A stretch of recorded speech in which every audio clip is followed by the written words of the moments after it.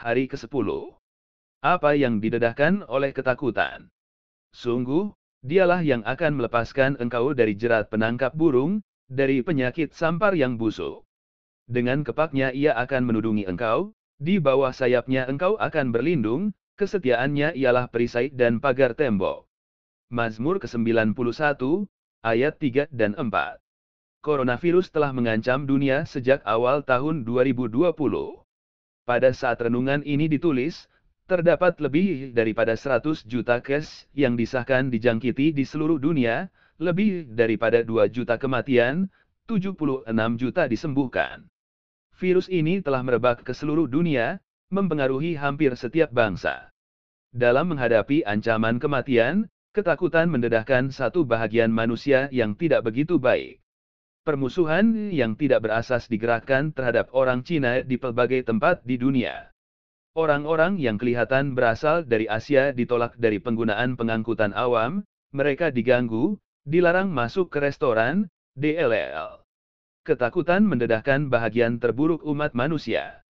Tuhan amat mengetahui bahwa di dunia yang telah jatuh ini, manusia akan mengalami pelbagai ketakutan.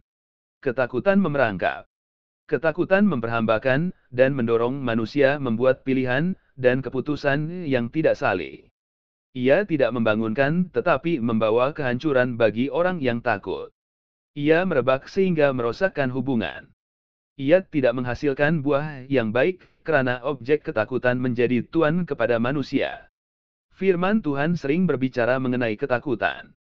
Oleh itu, Tuhan menghibur dan mendorong mereka yang takut pada Dia, mereka yang menjadikan Dia Tuhan mereka tidak akan mengalami ketakutan lain. Bukan bermaksud kita akan menjadi kebal terhadap ketakutan, tetapi ketika mengalami ketakutan, kita dapat berlari kepada Tuhan, dan tinggal dalam naungannya, seperti apa yang dikatakan oleh pemazmur dalam Mazmur 91. Apa yang kamu takuti? Jangan biarkan ketakutan mendorong kamu menjalani hidup dengan bahagian kamu yang terburuk. Ketika dalam ketakutan, pilihlah untuk berlari kepada Tuhan.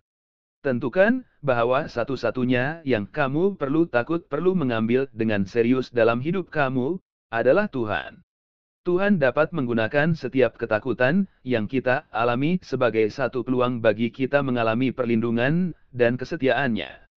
Ketakutan tidak perlu mendedahkan bahagian terburuk kita, serahkan ketakutan kepada Tuhan, dan Dia akan mengeluarkan yang terbaik daripada kita. Sama seperti keadaan semasa.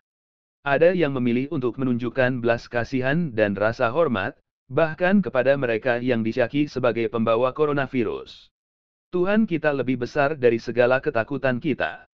Fokus doa. Pertama, mintalah Tuhan untuk menyatakan kepada kamu keputusan-keputusan yang dibuat dalam keadaan takut pada masa lalu. Mengakui dan bertaubat dari keputusan-keputusan yang tidak dibuat dalam iman. Kedua, mintalah Tuhan untuk memenuhi kamu dengan ketakutan akan Tuhan di dalam hatimu.